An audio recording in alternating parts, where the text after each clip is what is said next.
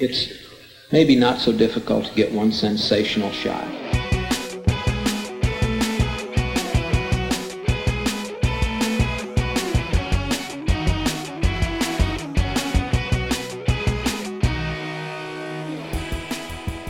Welcome back to the Evening Glass with Fletcher Walton and Luke Littleboy. In a moment, we'll continue Luke's Absidarian adventure. We're going back to it. It's been some time with Attack of the Killer Tomatoes, and later on we'll talk about Black Klansman by Spike Lee, a picture that both of us were very excited about off the back of last year's Chirac, one of my favourite films of 2017.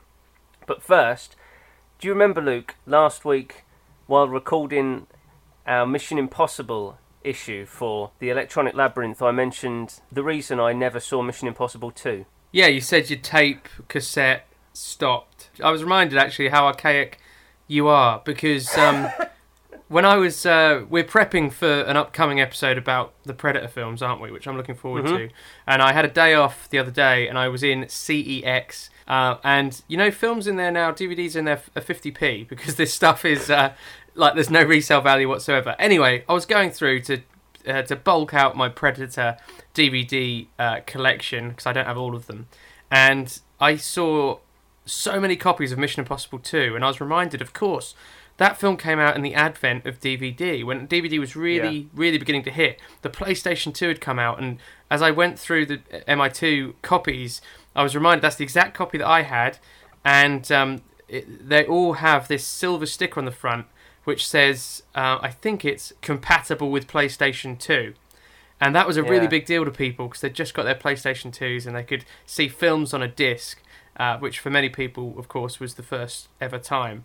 And I was reminded then of you saying, oh, I've never seen Mission Impossible 2 because my tape cassette that I was recording it off stopped halfway through. And I thought that was amusing because I figured, whilst the rest of the world is discovering this film on DVD, you've actually never gotten around to seeing the whole thing because your VHS stopped recording. I was part of that DVD boom. It was at university, a pal of mine, Bavik, had a PlayStation 2. He was the sort of character that spent all of his money and more on booze, and then while hungover, or occasionally drunk from daytime drinking to get over the hangover, paced into HMV and picked up 8 things. He did that with Dark Angel. He came to me and said, oh, she looked fit. So I bought it. I don't know why I got it. And one of the things he brought home was Seinfeld. We watched that on his PlayStation 2. We watched the Notes About Nothing. We did that while hungover in our first year in halls. But I remember that liminal. Mission Impossible 2, Sixth Sense and High Fidelity all got video releases with deleted scenes at the end of the tape. As if there was to be competition for a period, you know, as if the VHS makers thought, hold on lads, listen, we can still bring this one back. We'll give them a little bit extra, stick on an 8-minute documentary at the end, and we've got the trailers at the beginning which you can fast forward through. That's got to be an advantage, that's a selling point. Mission Impossible, I only got 8, maybe 10 minutes into it. Something was happening with Radish Shabigia, and then my tape snapped, and today, for the first time since then, for the first time in 17 years, I've had to open up a tape. And the surgery was successful. So I was watching a picture, just as the credits kick in, the tape went fuzzy, and a normal person would stop the film because it had finished. I thought, I don't want to watch the credits. And it wasn't because I thought that Iron Man might be in them, among there somewhere. So I rewound it, played it again, and then it stopped and ejected. I thought, oh, well, that's all right. At least it's not stuck in the B&O because I've got the BO Vision set up, and I don't know what happens if a tape gets stuck in there, then I think it's stuck for good. Because I don't think I can call technical support from 1998 to come over to my house to fix it. But the tape popped out and I found that the tape itself within the tape had snapped. So I found the screwdriver kit with the tiniest screwdrivers and removed a screw from each of the 4 corners of the tape, then focused for 3 minutes on the screw in the centre, thinking how do I get this and realised I was turning it the wrong way. I should have been going counterclockwise. And I did the sticky tape thing. What I noticed was that the reason it had snapped was somebody had already done the sticky tape thing years ago. And I think it had just 28 years later. There we go. We're waiting for that one, aren't we? We've had 28 days and 28 weeks. 28 years later, it had perished. So I stuck it back together, and I chanced it. I couldn't be bothered to rig up my secondary VCR to the decent television. Well, when I say decent, it's not so decent to me, it's the flat screen. I couldn't be bothered with all of that, so I risked it. Put it back into the B&O, rewound it just a minute, played it. Playback's fine, rewind's fine. Successful surgery. Very pleased about that. 17 years. So the last time was Mission Impossible 2. So maybe this is a sign that I should get back to MI2, and because it is a John Woo film after all, and maybe I'll go along to Cash Converters or wherever you said. It is, Matt. You could, I suppose. There's nothing stopping cineasts going in there and buying 20 films they've never even heard of. For 50p each. What would that be? That's a tenner. 20 films for a tenner. Watch them, sell them on, I suppose. Music Magpie or something. There was a couple of guys next to me who couldn't believe the prices themselves. One of them exclaimed, "I've just got the first 8 seasons of How I Met Your Mother for £8." I wasn't quite sure why he was purchasing those, but that's fair enough. I do enjoy the show, but I'm not quite prepared to sit there and go through the DVD box sets. But anyway, nevertheless, yeah, that was an interesting trip into CEX, and you are right. You can get like a whole armful of stuff for hardly any money. I even picked up Starship Troopers, which I know we'll be covering at some point in the future. A few there that I picked up that I've never owned before, because it used to cost money and now it doesn't. Yeah. So, and never before have I probably been aware of the value of what I'm buying, in the sense that I'm not really buying the film. I'm buying a piece of plastic which happens to have the film on it.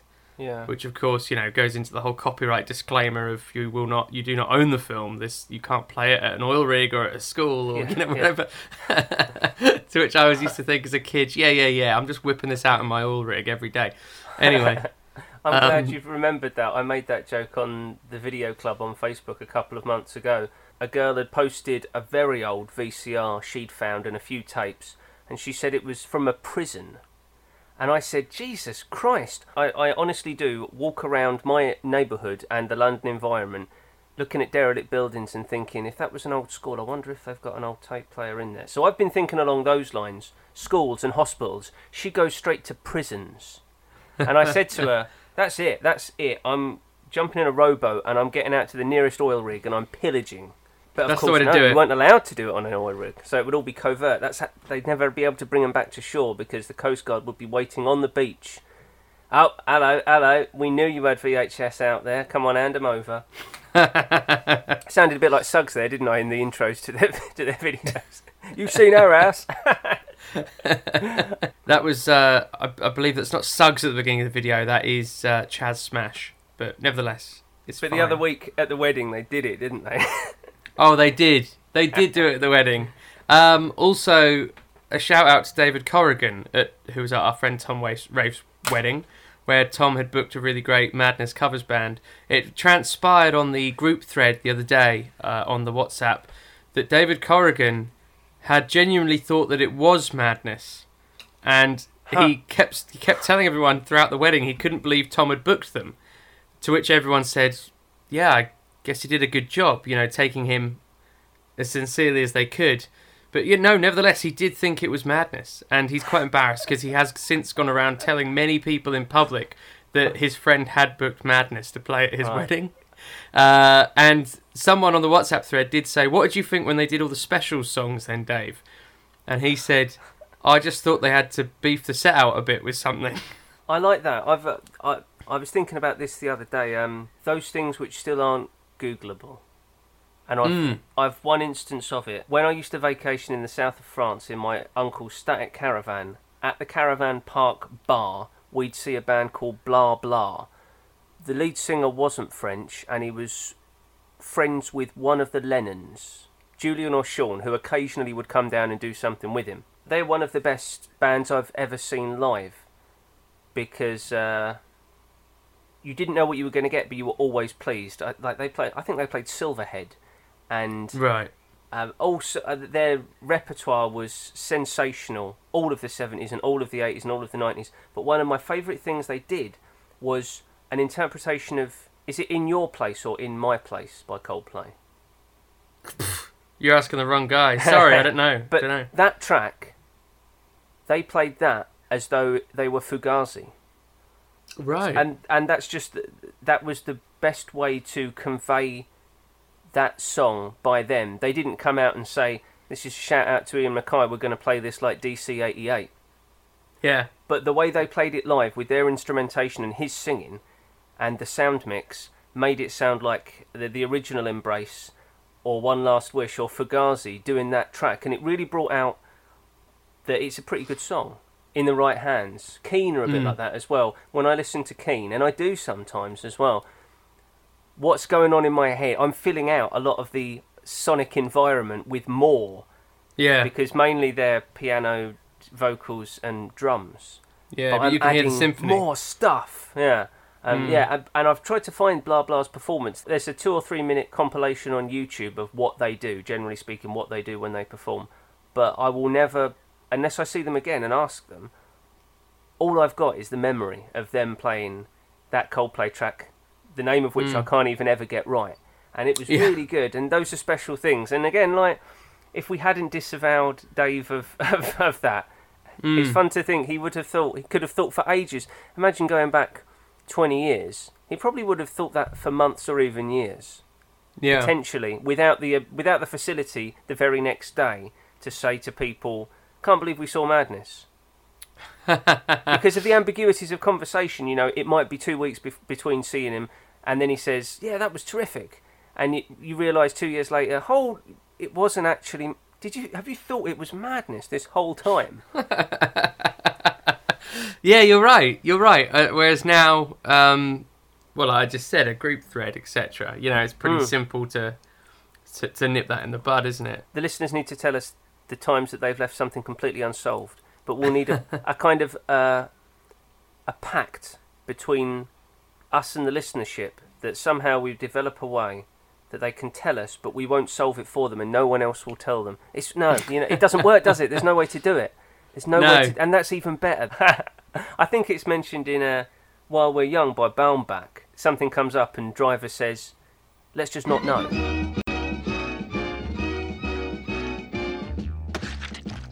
Attack of the killer tomatoes. Attack of the killer tomatoes. They'll beat you, bash you, squish you, mash you, chew you up for brunch, and finish you off for dinner or lunch. We'll get back into the world of Adam Driver in a bit, but first up, Luke's A to Z, which we haven't touched on in weeks and weeks and weeks. We've done an awful lot, haven't we? With my A to Z of DVDs, which we cover without question when we're able to. We've done the Alien films, we've done Amelie, we've covered a lot of ground. We're still in the A's, and it's only been a couple of years. We are up to Attack of the Killer Tomatoes, 1978 parody, predating the Zucker Brothers Airplane spoof by a good couple of years. So therefore, I think it's got one of those great claims to fame. But it was there first, but was less successful. It was made for a shocking amount of money. It was $100,000, so it's barely anything at all. And it's John DeBolo, Costa Dillon, and Stephen Peace, who are three university friends, college friends, went to film school together, and this is actually based on a short film in much the same way that George Lucas's THX 1138 is, and they actually went on to make a feature film. Even this film, though, is low budget, and there's an interesting reason why I even bought this on DVD, because we tried to be as autobiographical as we can here. And Attack of the Killer Tomatoes, why on earth did I buy it on DVD? I don't mind spoof films. In fact, we've covered Airplane, that was in the A's. I'm not obsessed with this. I don't have all the scary movie films as a box set or anything like that. Yeah. What about Naked Gun?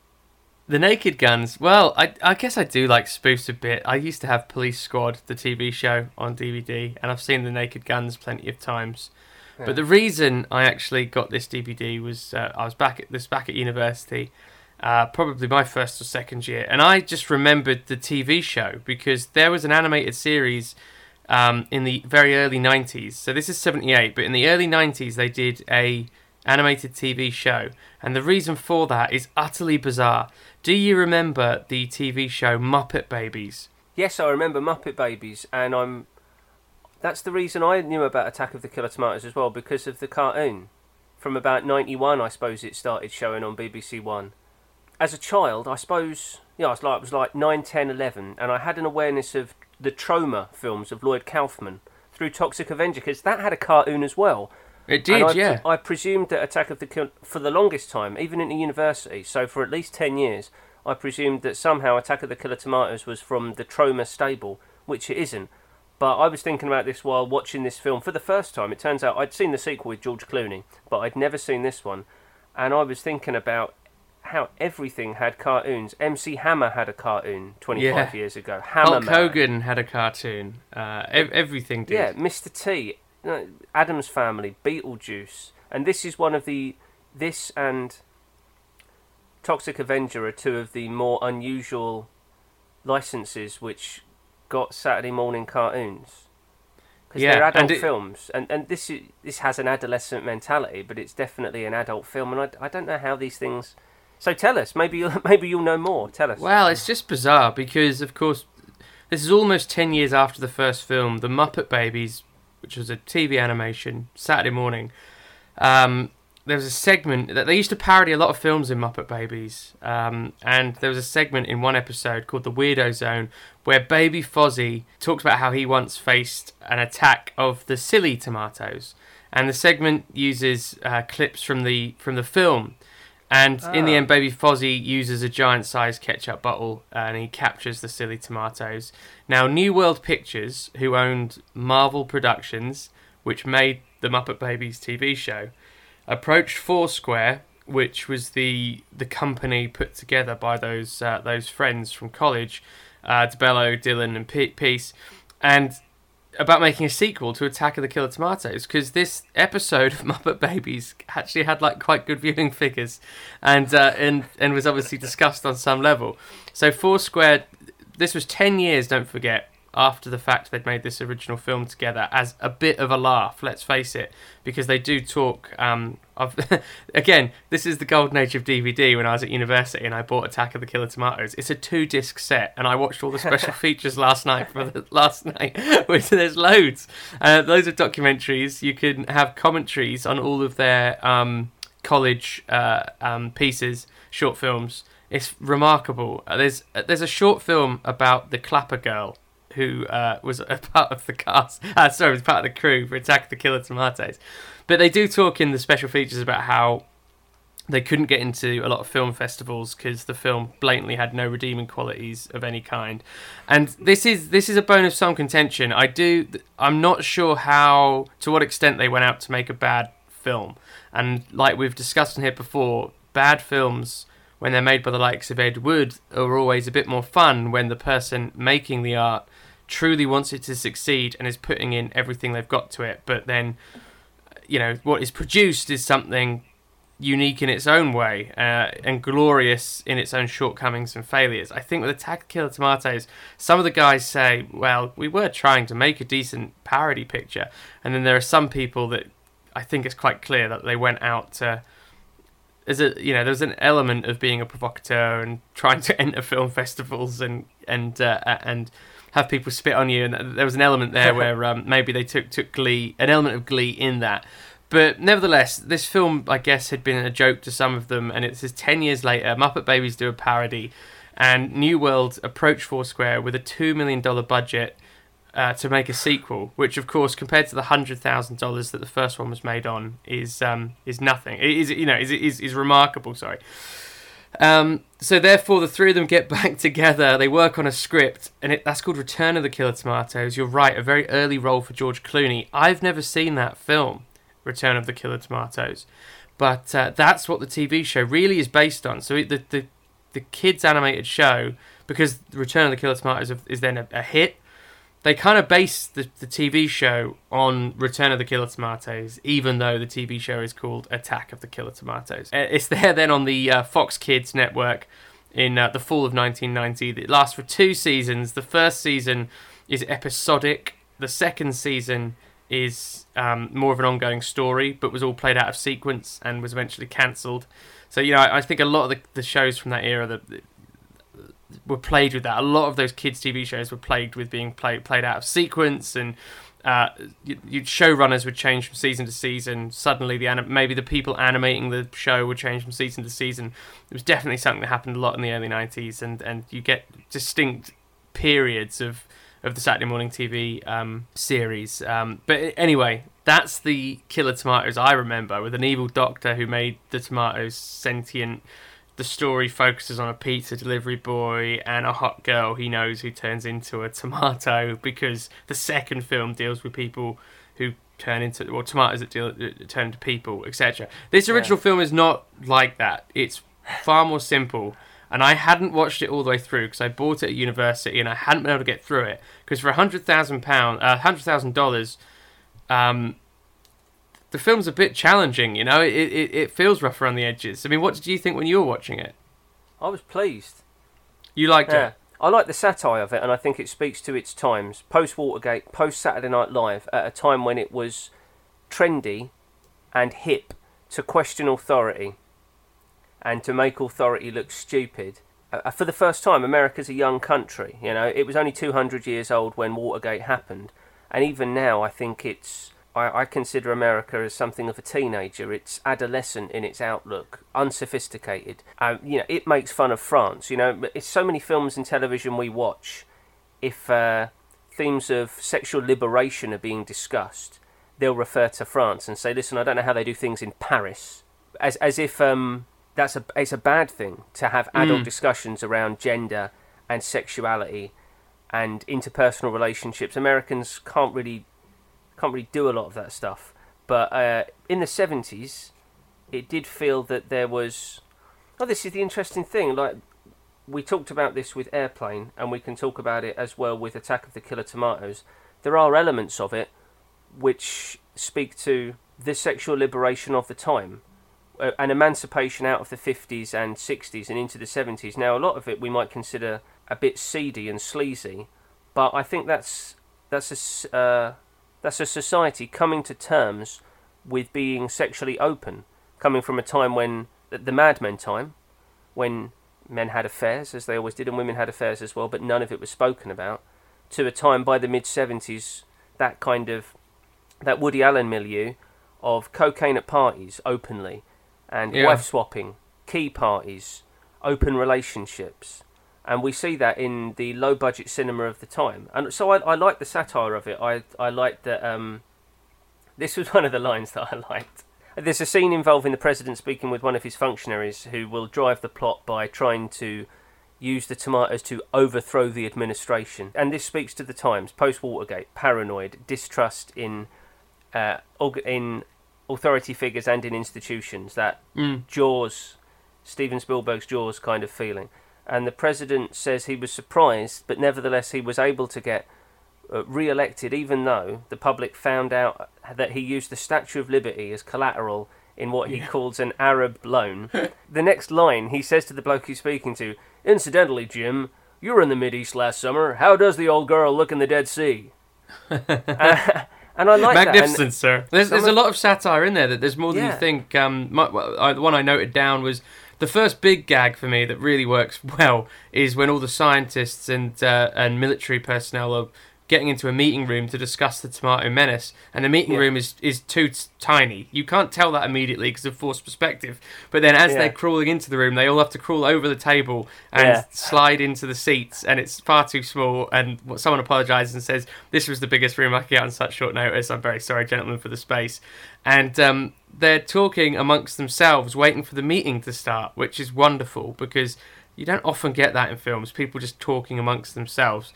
And there's a Japanese scientist who's dubbed very badly, I guess as a reference to the Japanese B movies it's based on. But there's a lot of gags about bureaucracy. Perhaps we can give him a few more minutes.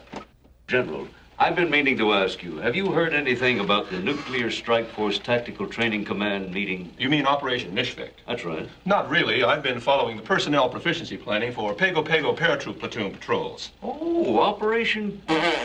What's the poop on? Moving well. Did somebody mention misfits? No. Well, then Mishkunk must be pretty well wrapped up. And there's the satire around PR as well. The press secretary goes to talk to that PR guy about how they can make the tomatoes look good and people are going to, like them more, change the image of them in the public mindset. And I think that the PR guy sings a whole song about how he can sell anything to anyone.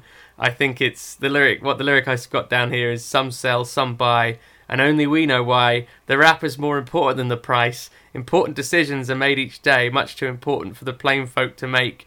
They're always in a bind, so we're here to help them make up their mind. So, yeah, there's lots of satire. Yeah, I liked it. I liked that, watching old pictures, watching old comedies especially, it's interesting to see the through line of comedy, the development of comedy, and to be reminded that us in 2018, we're not the only people who are subversive and who thumb our noses at authority. That's been happening for a very long time. Mad Magazine in the late 50s was one of the first places it started in mainstream American society, and I was reading those when I was 9-10 years old. Comedy especially, as an expression, has developed over 100 years. Pratfalls were funny in the 20s, Keystone Cops and Laurel and Hardy, and we now consider that very childish. That would be on CBBC. And I think that we can see how far we've come and how far we've progressed in comedic terms, because the satire of Attack of the Killer Tomatoes, and it is funny as well, it is genuinely funny and I laughed, but that satire would now be at the level of literally horrible histories. They still have their place, but it's at a much younger level. But it doesn't make it any less funny, and it doesn't make the humour any less worthwhile. And one of the things I liked about the scene you've mentioned, I liked it for a couple of reasons. Firstly, in terms of low-budget filmmaking, it struck me that perhaps the concept was, we can only find a small room for this scene. Would it be funny if a briefing room scene were held in a very small room, a room far too small to hold that briefing scene? Because in a big-budget picture, it would be in an aircraft hangar. Yeah.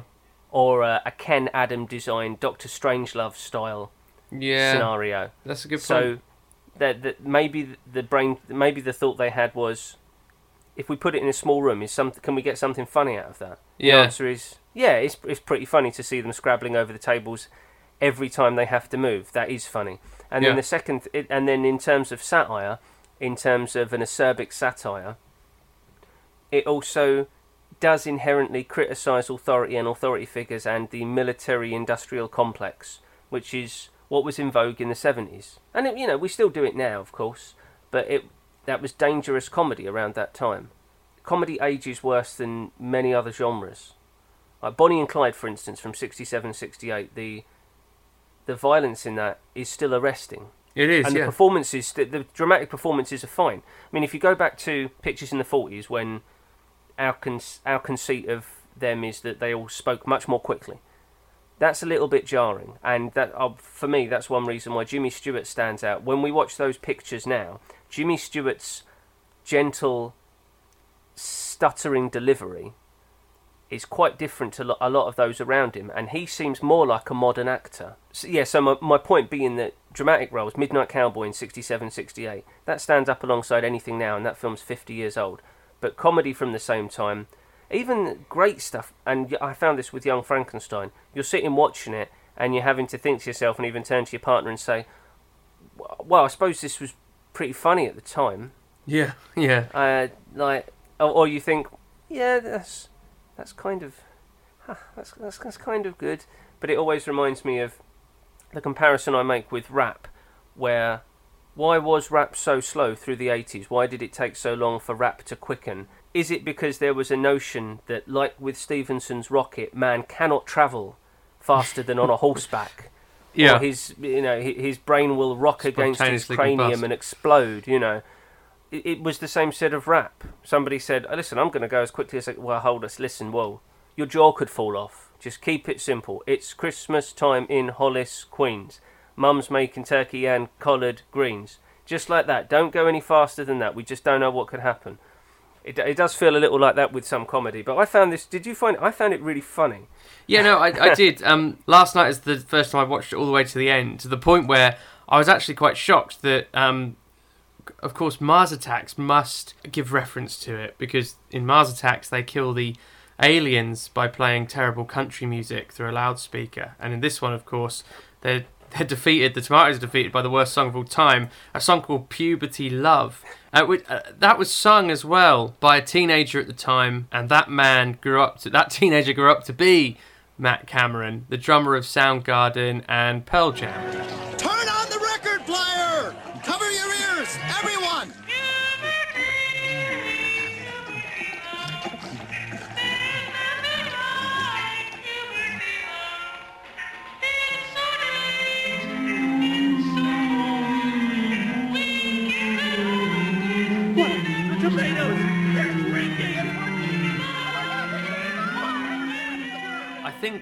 I think it made a big impression on people, and I think it's mad that there was an animated series out of it, because it was the late 80s, early 90s, and apparently, like you say, everything had an animated series made out of it back then.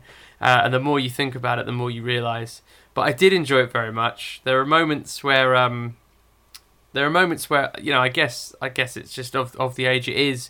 It didn't feel quite as fast as something we might have today, but there was some fun satire, and like the songs are all good. It's advertised as a musical. I think these days, again, you might even get one or two more songs in it. There aren't that many in it, but the ones like I just mentioned, the one that the PR guy sings, for example, and there's one just before the actual war. I didn't write any note down any lyrics from that, but that was really fun.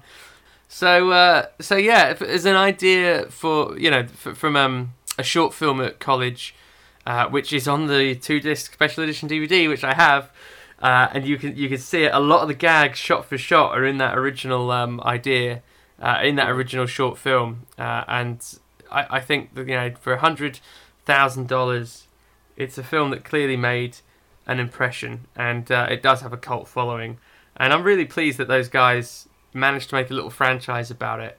And I would love to see, because like you said, it's the second. I think there was another 2 sequels after the second one, and they were done very quickly. I think a year or two after them, and I think it ended with the Killer Tomatoes take France or take Paris or something like that. Yeah, and those two, I remember those being on television when I was growing up, and they are the 90s equivalent of The Asylum these days, Sharknado and Octopoid. Right. Snakes on a Train.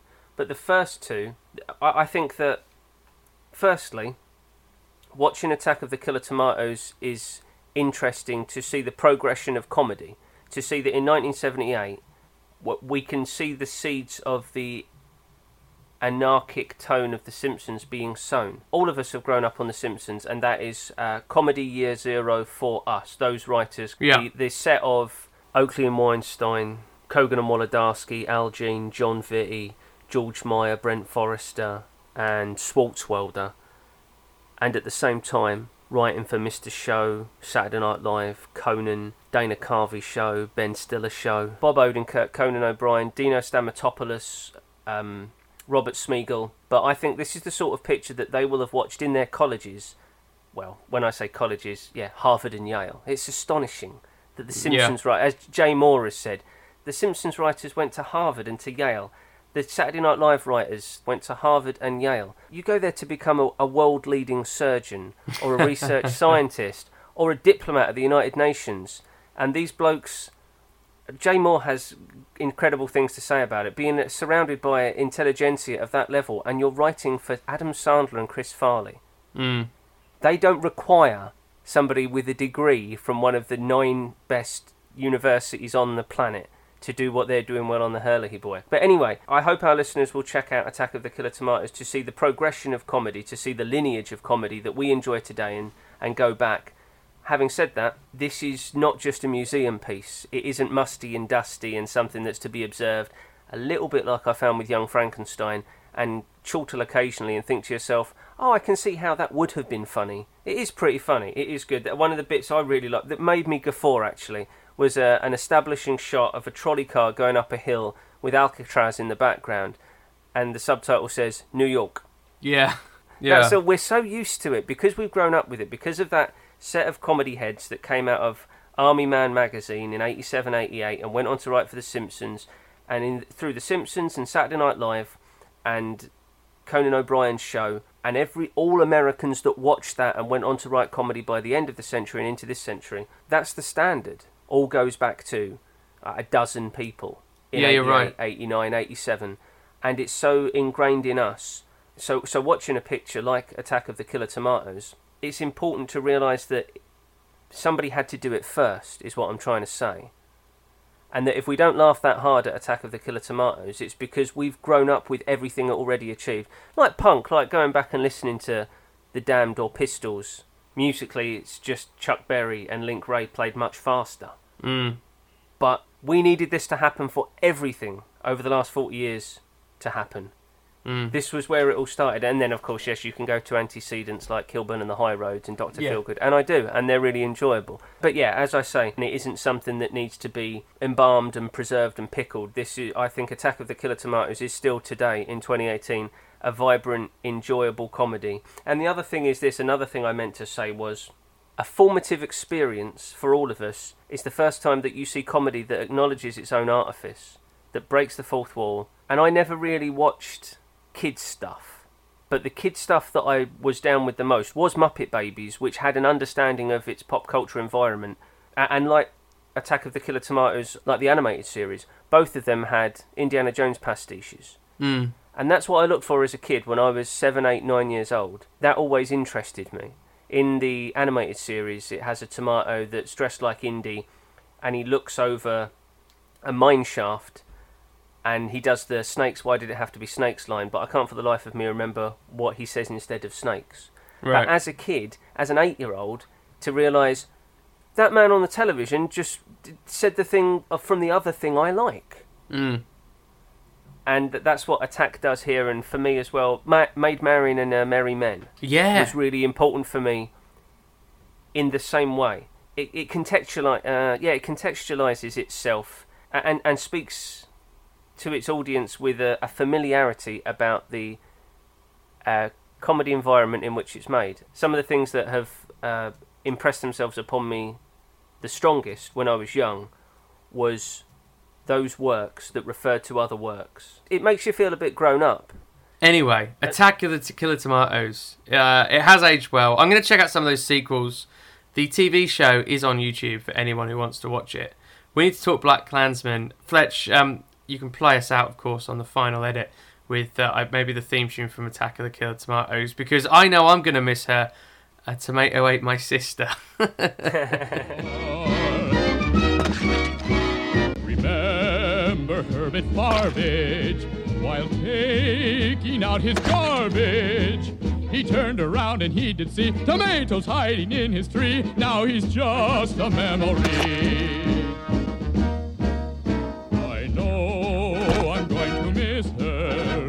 Tomato ate my sister. Sacramento fell today. They're marching into San Jose. Tomatoes are on their way.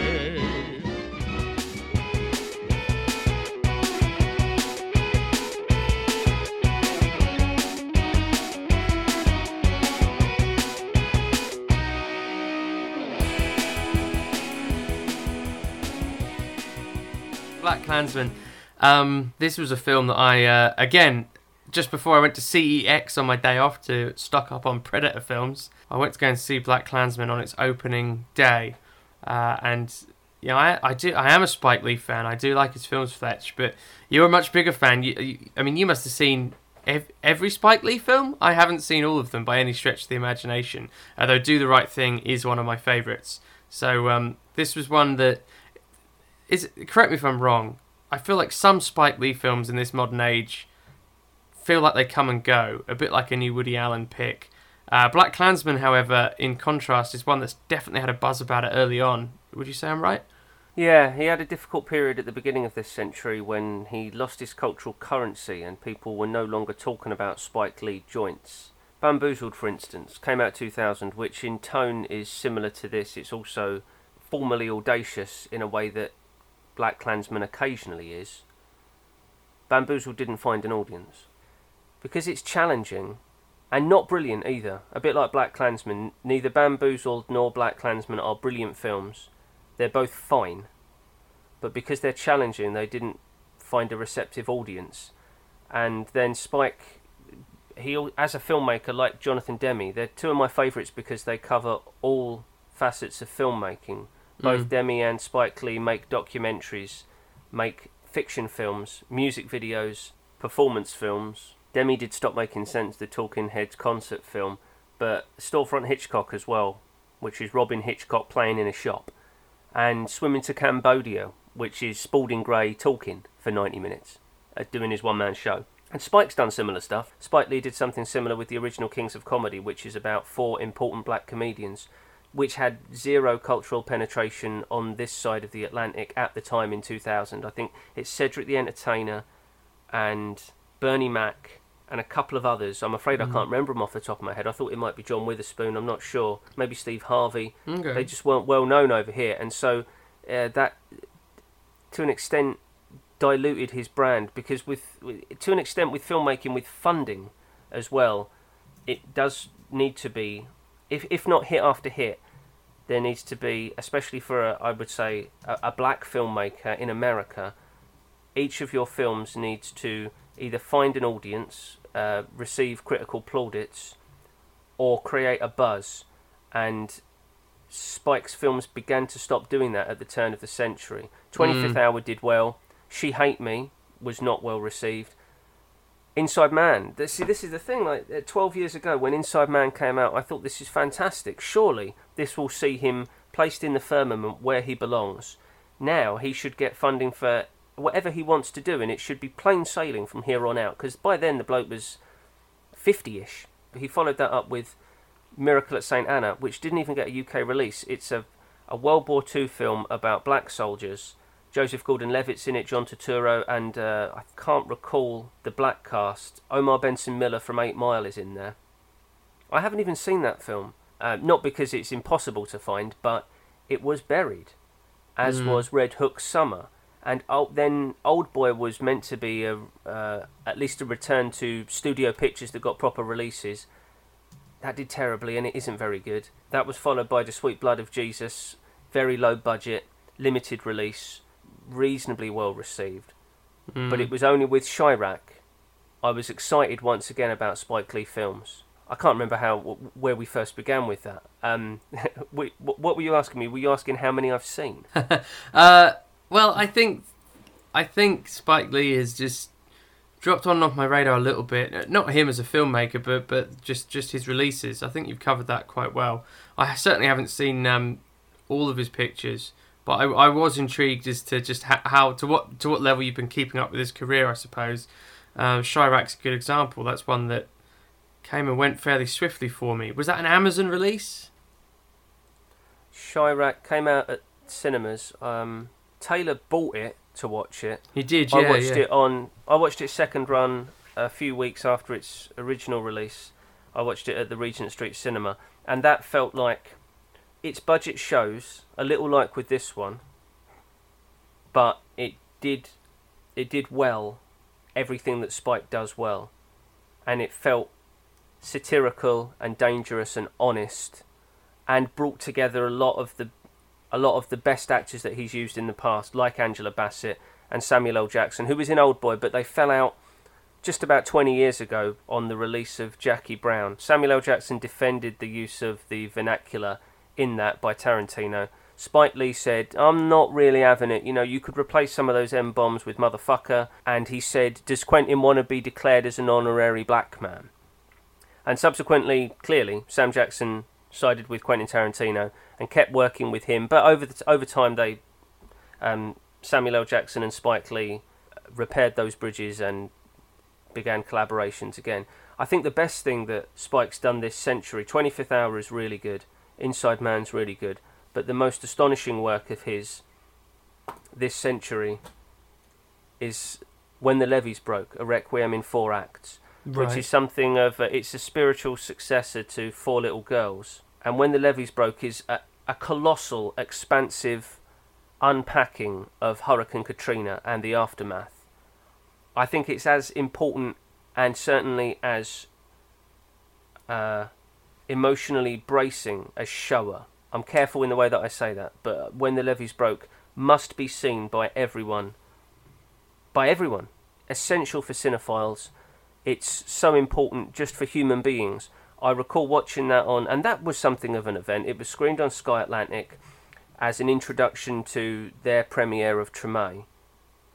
And I recorded that, and I paused it, and cried with anger at the obscenity of what had been allowed to happen to New Orleans because they're poor and black. Yeah. I don't mean to be glib, and I don't mean to be reductive with the argument, but that was the point of view that Spike was putting across. Yeah. And it was an utter obscenity. It's you and I remember it. I suppose you were 18. Mm-hmm. You were just about to come to university. I was just finishing university. Yeah. And that was in the good old days when Kanye West was not only making hit after hit, but also wasn't utterly insane from grief. I was going to say odd, and then you went there, but fair enough.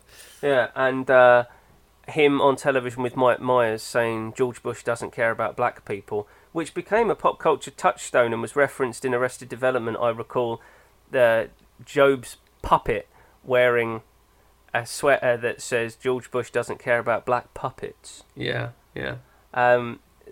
So I'd like everybody to see BlacKkKlansman, but I don't want people to sleep on the rest of Spike Lee's oeuvre. But BlacKkKlansman, I did not believe that this was a true story. This is far from a documentary. I did see an interview with Evan Davies on Newsnight. Evan Davies almost called it a comedy at one point, or said he was using comedy, and he said no, I use humour, and he wanted to be careful not to call it a comedy.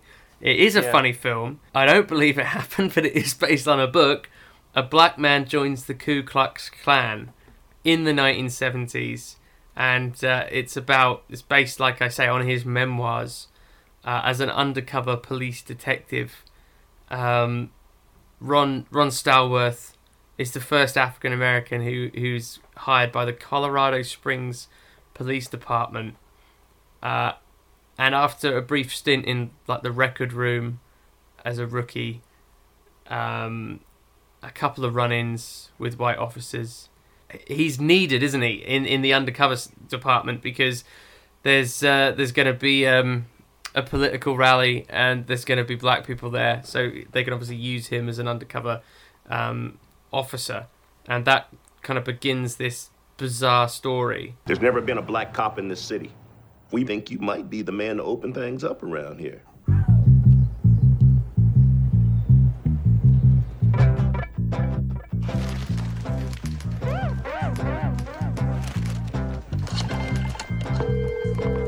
Hello, this is Ron Stallworth calling. Who am I speaking with? This is David Duke. Grand Wizard of the Ku Klux Klan. That David Duke? God. Last time I checked. What can I do you for? Well, since you asked, I hate blacks. I hate Jews, Mexicans and Irish, Italians and Chinese. But my mouth to God's ears, I really hate those black rats. And anyone else, really, that doesn't have pure white Aryan blood running through their veins. I'm happy to be talking to a true white American. White America. The KKK is planning an attack. How do you propose to make this investigation? We'll establish contact over the phone. We'll need a white officer to play me when they meet face to face. You for the white race, Ron? Oh, hell yeah. So there becomes a combined Ron Stallworth. Can you do that? With the right white man, we can do anything. When's the last time they let a rookie lead an investigation? Oh, that's right. Never. Okay, become his friend. Let's get invited back. So what kind of stuff you guys do? Cross burnings, marches. This is fixing to be a big year for us. You ask too many questions. You undercover or something? We must unite and organize to fight racism. Are you down for the liberation of black people? Power to the people. All power to all the people. All power to all the people. That's right, sister. For you, it's a crusade. For me, it's a job. You're Jewish. That hatred, doesn't that piss you off? You're taking this Jew lie detector test. Why are you acting like you ain't got skin in the game? I'm telling you, the wars are coming. White power! Black power! Knights of the Ku Klux Klan. That's us, Stallworth Brothers. We're on a roll, baby. America first. America first. I haven't gone to look for what the differences are. I haven't done any research as to what the differences are, what the film exaggerates between the memoirs, what the memoirs maybe even allegedly got wrong. I don't know to what esteem they're sort of held. But dear Lord, I as this film unfolded, I thought this can't have happened, and it can't have happened this way. I find I get an element of disappointment when a film is telling a true story but doesn't bother to stick to the facts of that true story. And I don't know why I feel that, but ultimately I don't really care. You can't really do it in a couple of hours, can you? The ultimate, at the end of the day, with anything like this, you just got to get the essence of it, right? And a sense of it, and use what devices you can to articulate that, and move on, right? Yeah, I think so, yeah. I didn't interact with the film as any representation of true events, and I felt that Spike was reusing the polemical style from Bamboozled to put across his point of view.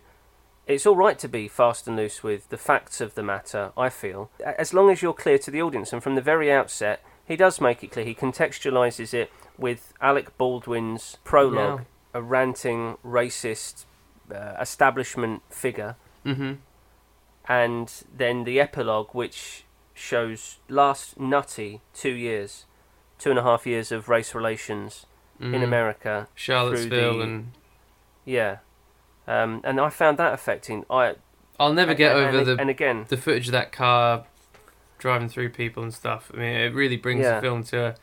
He's a filmmaker using real life events to tell a story he wants to tell. So yes, he is potentially reconditioning what Charlottesville meant for this and for that. But I'm interested in what he's doing there, and the anger I felt again at what I consider to be an obscene act was as strong at the end of BlacKkKlansman as it was during When the Levees Broke. Of course, for When the Levees Broke, I felt that for minutes and hours. For BlacKkKlansman, it's just a very short burst at the end of the film, and then a shot of the American flag flown upside down, which is a sign that a ship is in distress. When a flag is flown upside down, it's a sign that that vessel is in distress, which I think is the case. And the internet is already full of 50 think pieces on what BlacKkKlansman means, and why would it obviate that the bomb planted in the film was in real life used to attack gays, while in the film it's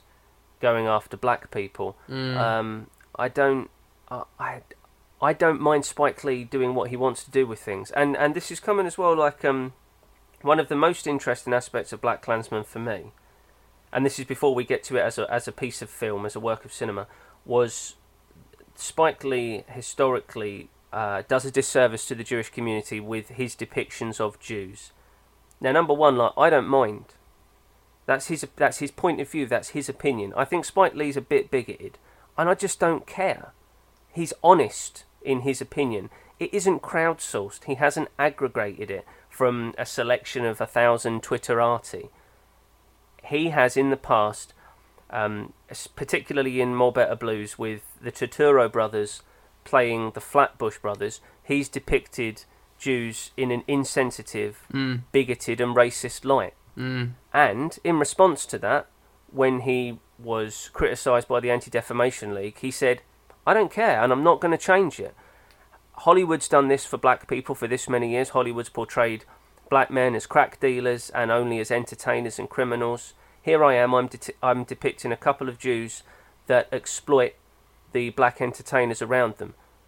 That's what happens in real life. You can't tell me it hasn't happened. You can't tell me it doesn't continue to happen. That's the film I made, and I respect Spike Lee for sticking by it. I would prefer he wasn't bigoted, but for me, it is no impediment in my enjoyment of his message, of his cinema, of his filmmaking. None of that. And in this one, he does present an interesting depiction. And like in real life, I think, for instance, the bloke who assisted Ron Stallworth was not Jewish, but in this film, as played by Adam Driver, Flip Zimmerman is Jewish, and he is what's I don't know if I don't know if Gentiles are really very familiar with this term, but he's a passing Jew. He's ethnically Jewish, but not even particularly culturally Jewish. Yeah, wasn't really raised Jewish. There wasn't really an issue with his upbringing in any way, and now suddenly he's an adult and he's in a world where, are you Jewish? Are you or are you not? Are you in or are you out? You know, and then he's finally having to confront it. And challenging scenes where Flip,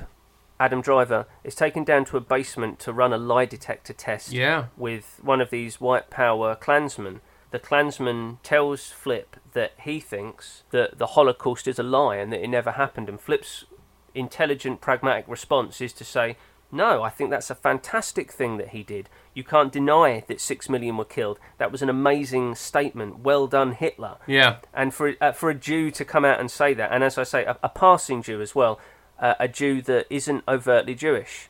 And it's something it's talked about a lot in the black community at the moment, you know, like gradations of colour and whether people look black or don't. These are interesting things to me, and it was interesting that after many, many films with negative depictions and Jewish stereotypes, Spike Lee chose to make one of the central characters Jewish and make him wrestle with that and think about, well, you know, all my life I've been able to just be a bloke, and now, oddly enough, I'm Jewish. I feel more Jewish in my interactions with these Klansmen. Just that, and its interplay with Ron as well. Experiencing the film minute to minute, I found that exciting and interesting. I like that late on Nicholas Turturro is introduced, and I thought, did they let Sicilians into the Klan?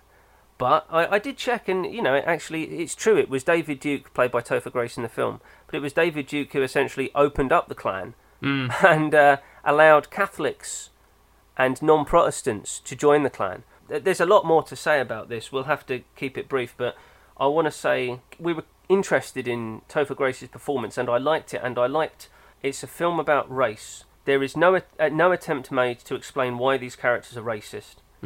Most of the time, blacks and whites are kept entirely separate. I mean, that's the point of view of the Klan, right?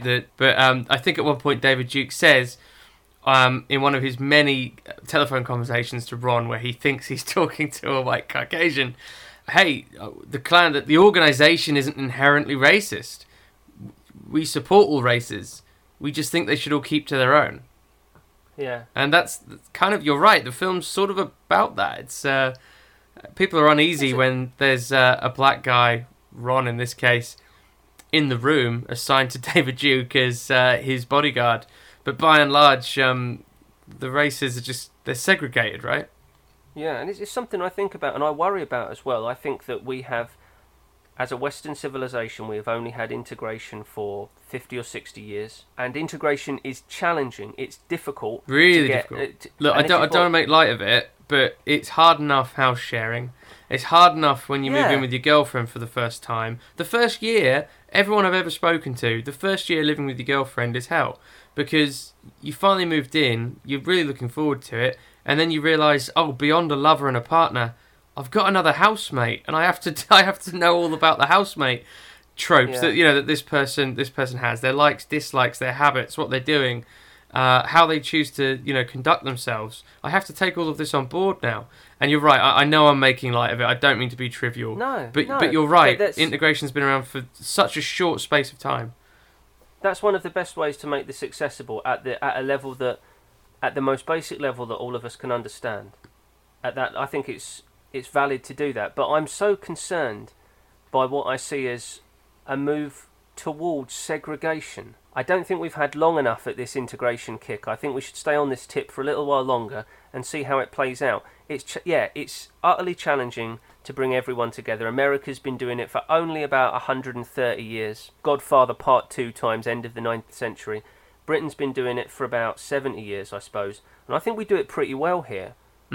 That's why I don't like when racist and racial arguments are transposed from the US by Twitter and clickbait liberals to this country. We don't have in the UK the same racism as they do in the US. The US, and this is the thing, like American cultural imperialism dictates that if it's true in America, it must be true everywhere. They're so ignorant. Yeah, maybe, but don't forget, it wasn't long ago, in the 80s, there were a lot of race riots going on especially between the police and black people in Liverpool and London, and I don't know, was it that long ago? Well, no, I said it's only a generation, it's shortly before I was born, so it's within, not only is it within living memory, it's really only a generation and a half ago, but look, it's America that is inherently and based in principle upon racist precepts. America is institutionally racist from the get-go. It was built on the backs of slave labour. In its constitution, it didn't accept black people as people. That's not the case with the UK. I just won't have it. White Americans and America in general should be ashamed for its own country. It doesn't mean the rest of us Europeans should be. And this is funny because I can't imagine there's another podcast where a Caucasian podcaster is saying, don't be ashamed to be European, while at the same time saying, but go and see Black Klansman because Spike Lee's one of my favourite directors. You know what I mean? There seems to be a dissonance there. But this is deeper. It's deeper than I thought. When I purchased my ticket to see Black Klansman on my own the other week, the guy who sold me the ticket asked me how I would choose to pronounce the film, because he said he'd been hearing different ways to pronounce it all day. And yeah, I thought that's as deep as this conversation was maybe going to get. But nevertheless, you went there, Fletch. You went there. That's to your credit. But in the same way, Spike Lee would not shy away from his own opinion, nor have you. For the record, I've been saying Black Klansman, and I did quip to the guy. It reminded me of when Inglourious Bastards came out, and everyone was too embarrassed to say the title of the film out loud. Which is, I think that's a silly level of censorship. You know, they're not dropping the C-bomb. It's the word bastards. It's a great word. Say it. Bastards. And the way it's said in the film as well, with the Boston accent. Bastards. Yeah. It's a great word. Isn't it even spelt like that in the title? Yeah, it's spelled with an E. Yeah, it is, it's intentionally misspelled. But as oddly as Spike Lee won't like us talking about Quentin Tarantino's work on a podcast dedicated to his own films. But Quentin Tarantino said he didn't want to explain it because he said to explain it would be to take the piss out of it. Yeah. And he liked it going unexplained, but I think it's meant to replicate the Boston accent of Eli Roth's character, the Bear Jew, Donnie Donovitz. Yeah. Other things I might circle back to the whatever I was babbling about 2 minutes ago, but other things I liked about Black Klansman, I liked the low-level drone of Topher Grace's David Duke. I liked that he provided something of not a Greek chorus, but and you can't even say an evil Ned Flanders. He's just...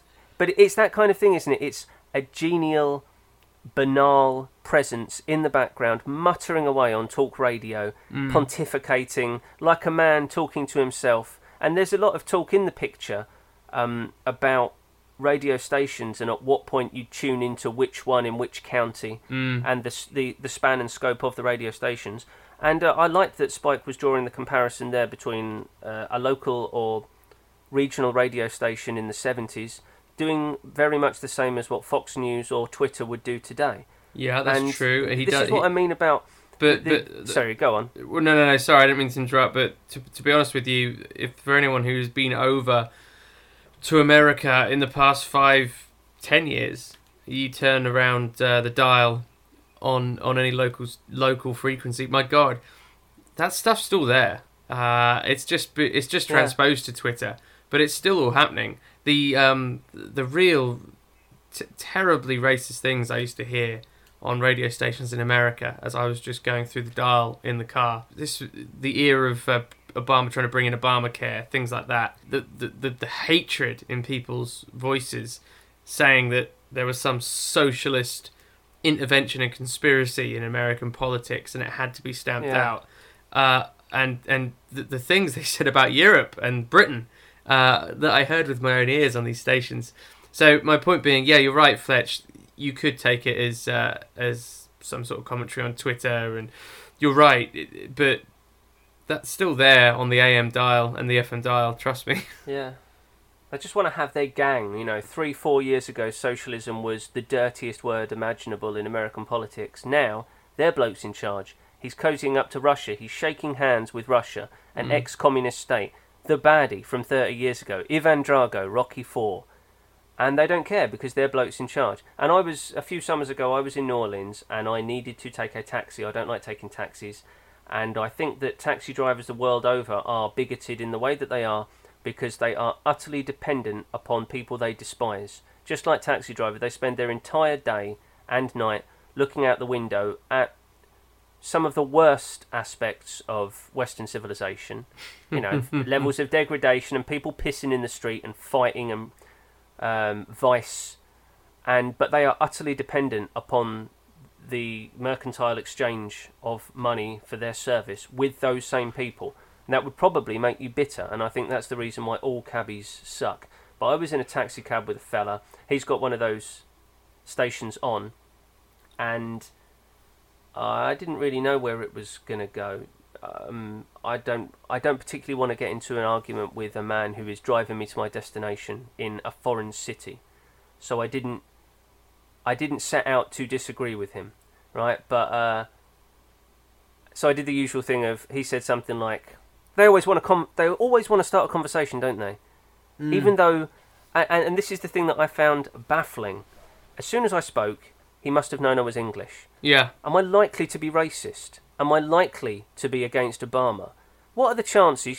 Play the fucking odds on that one. It seemed ridiculous that he would choose to irritate me immediately.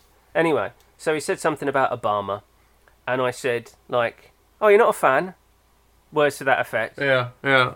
And he said he hates this country, and he said it with such pain and confusion in his voice. And you think, how can you possibly think that a man who has dedicated his adult life to public service and essentially to the betterment of everyone around him, and then everyone in Illinois, and then everyone in America, how can you really think he hates the country?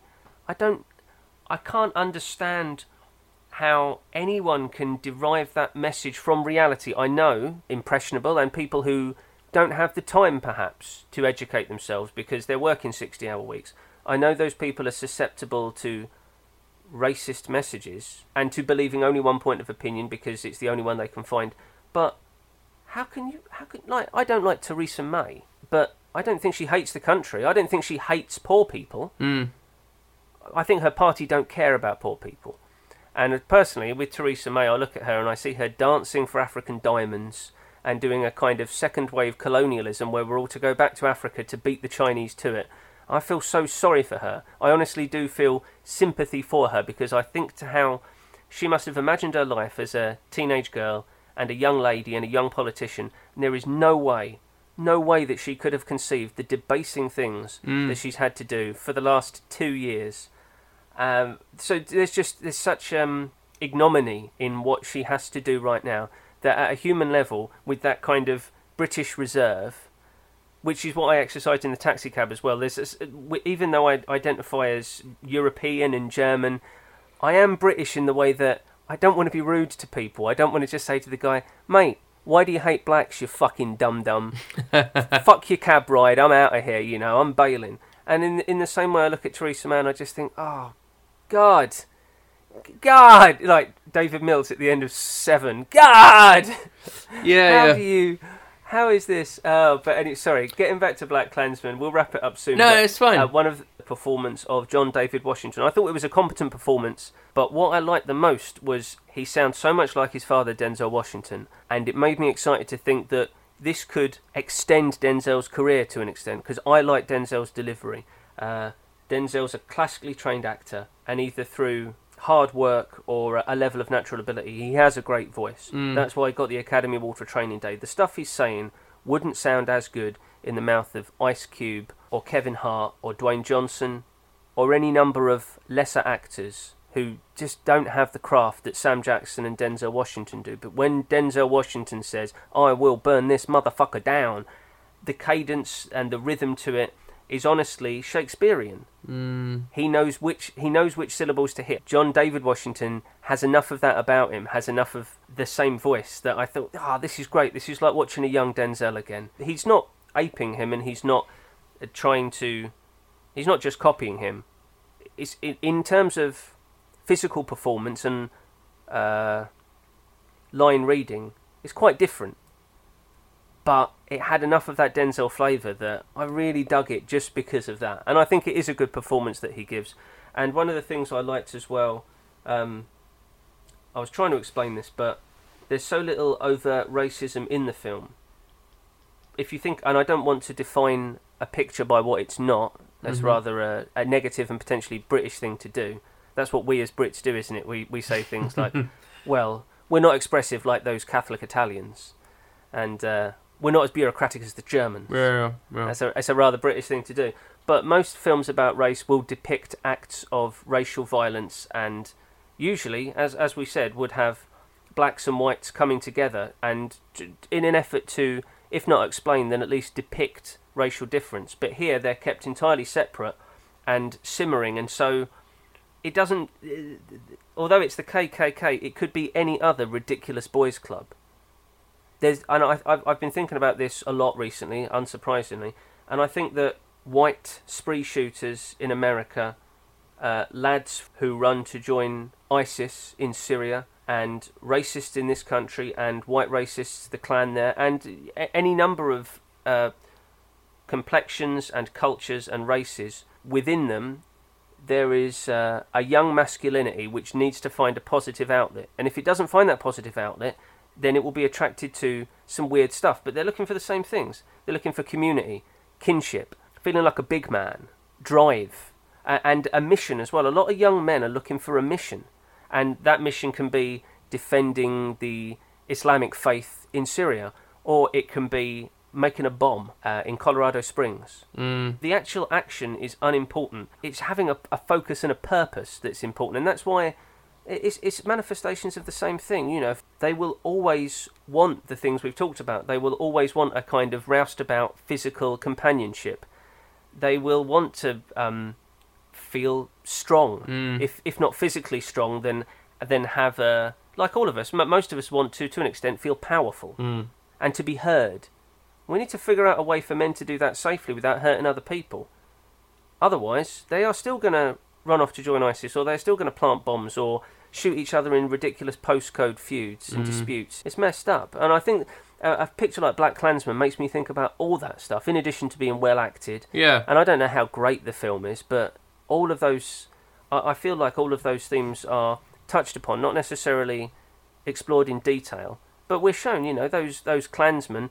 It doesn't. They say that they hate blacks, but it could be anybody. They just need a purpose. They just want a goal.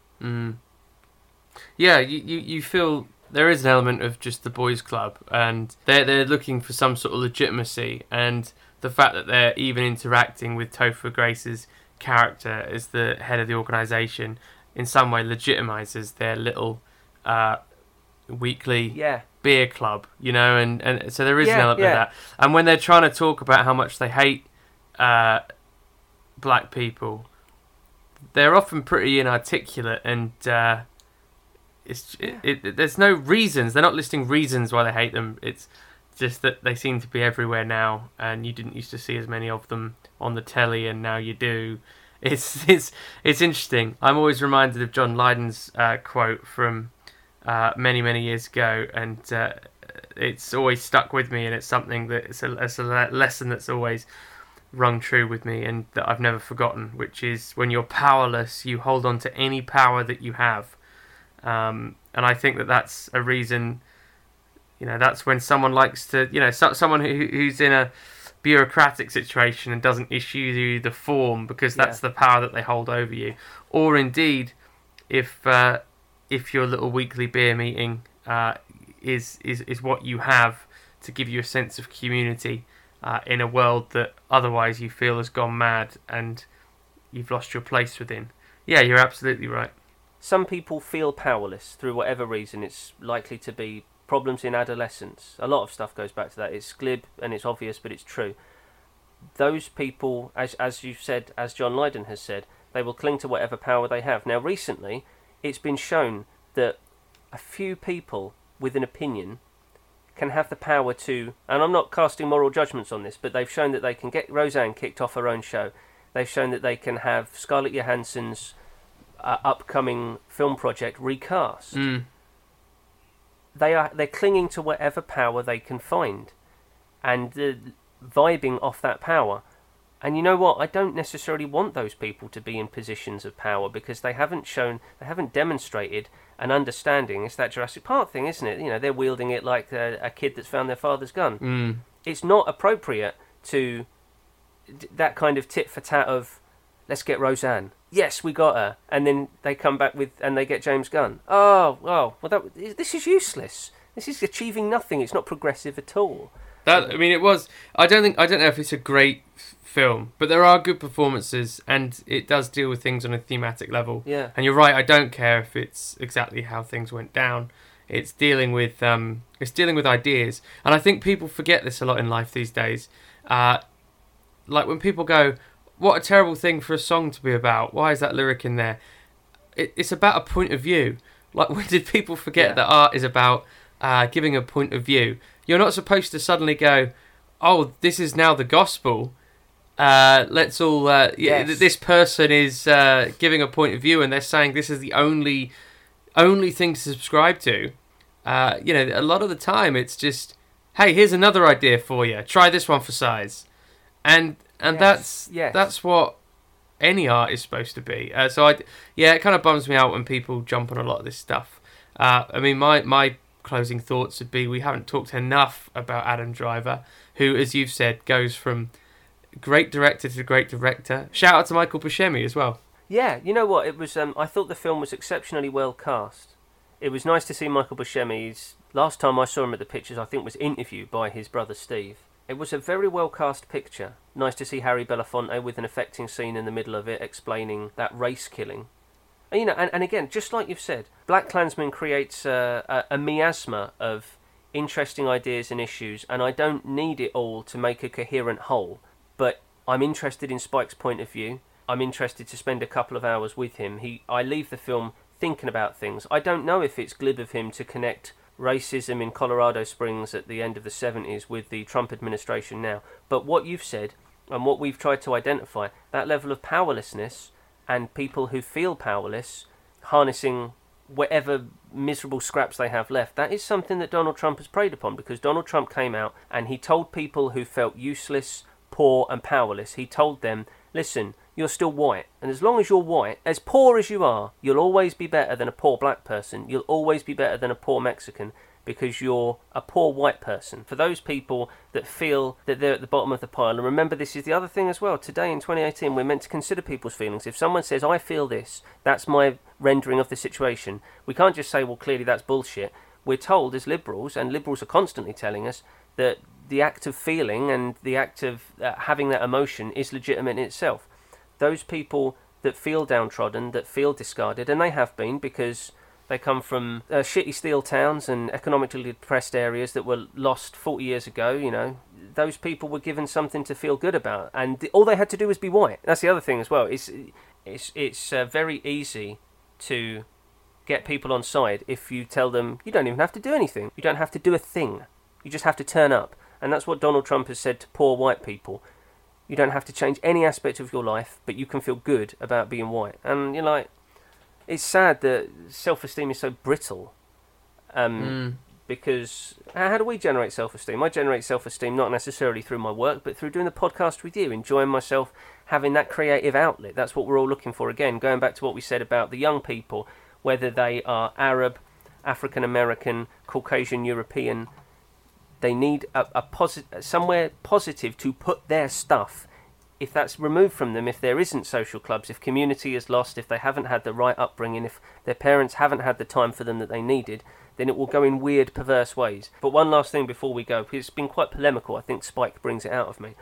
But I did want to comment on one of the closing shots of the narrative before the epilogue. But one of the closing shots, the entire film runs its course, and then Spike drops in the shot that he created, that he invented, that he made famous, the double dolly. Now, do you recall it's as there's a knock at the door, and then the both of them draw their guns and open the door, and then in the hall suddenly they're moving with the camera. Yeah. And no one else does that shot. Spike puts a camera on a dolly and puts his actors on a moving dolly, so that they move as if gliding along the surface, along the sidewalk usually, and the camera moves with them. It's a really wonderful effect. It's cool. What I thought that was speaking to was a thing that Spike's revisited a few times, that binaries. In Do the Right Thing, Bill Nunn's character talks about it. Love and hate. Love on the right hand, hate on the left hand. And in Do the Right Thing, we're presented with one goal, but with two different approaches. Martin Luther King's opinion of non-violent protest, and Malcolm X saying by any means necessary. And we have the same thing here in Black Klansman, where Ron says, I will fight the system from within the system. And just as legitimately, his girlfriend says, that's bullshit. You can't work within the system. You have to fight the system from outside the system. And what I saw in that last shot, and this is my interpretation of it, is that that's the African-American consciousness moving forward. On one hand, kind of like Obama, I suppose, saying, I can change things, but I need to get inside to change them. And on the other hand, saying, no, we need to be completely separate from this society and change it through attacking it from the outside. And they both work. And they're both great, and they're both terrible, you know. Neither's right, neither's wrong. And that's kind of scary in 2018 to Twitter, isn't it? Hold on, just give me an answer. Yeah. Give me an obvious answer, Spike. Yeah. Yeah, that's what I liked about it. So I think Luke and I don't really know how good a film this picture is, but it's necessary to see it. Not because it's a monolith and it speaks to black culture right now, although I think it is in an interesting canon alongside Get Out and Sorry to Bother You, of pictures coming out, the redolent of Putney Swope by Robert Downey. So don't see it because it's important, in quotes. See it because it's a great time at the cinema, and you'll leave and you'll think about it and its themes for 2 weeks. Wow, yeah, there you go. Black Klansman, still on at the cinema. You have been listening to The Evening Glass with Luke Lookboy and Fletcher Walton on One Sensational Shot. We will be covering Shane Black's The Predator and taking a look back to some of those earlier films. But yeah, get in touch with us about your experience of Predator films, because of course we'll be doing any listener feedback as we delve into Shane Black's new magnum opus as it opens in cinemas mid-September. In the meantime, of course, you can get us on onesensationalshot.com, get in touch with us there and join the conversation. We're also on Twitter at OneSensational, and on Facebook you can follow us there on, if you search One Sensational Shot on Facebook, that's where you'll find us. But in the meantime, everyone, thanks very much for listening. This is Luke Littleboy and Fletcher Walton on the Evening Glass podcast, signing off.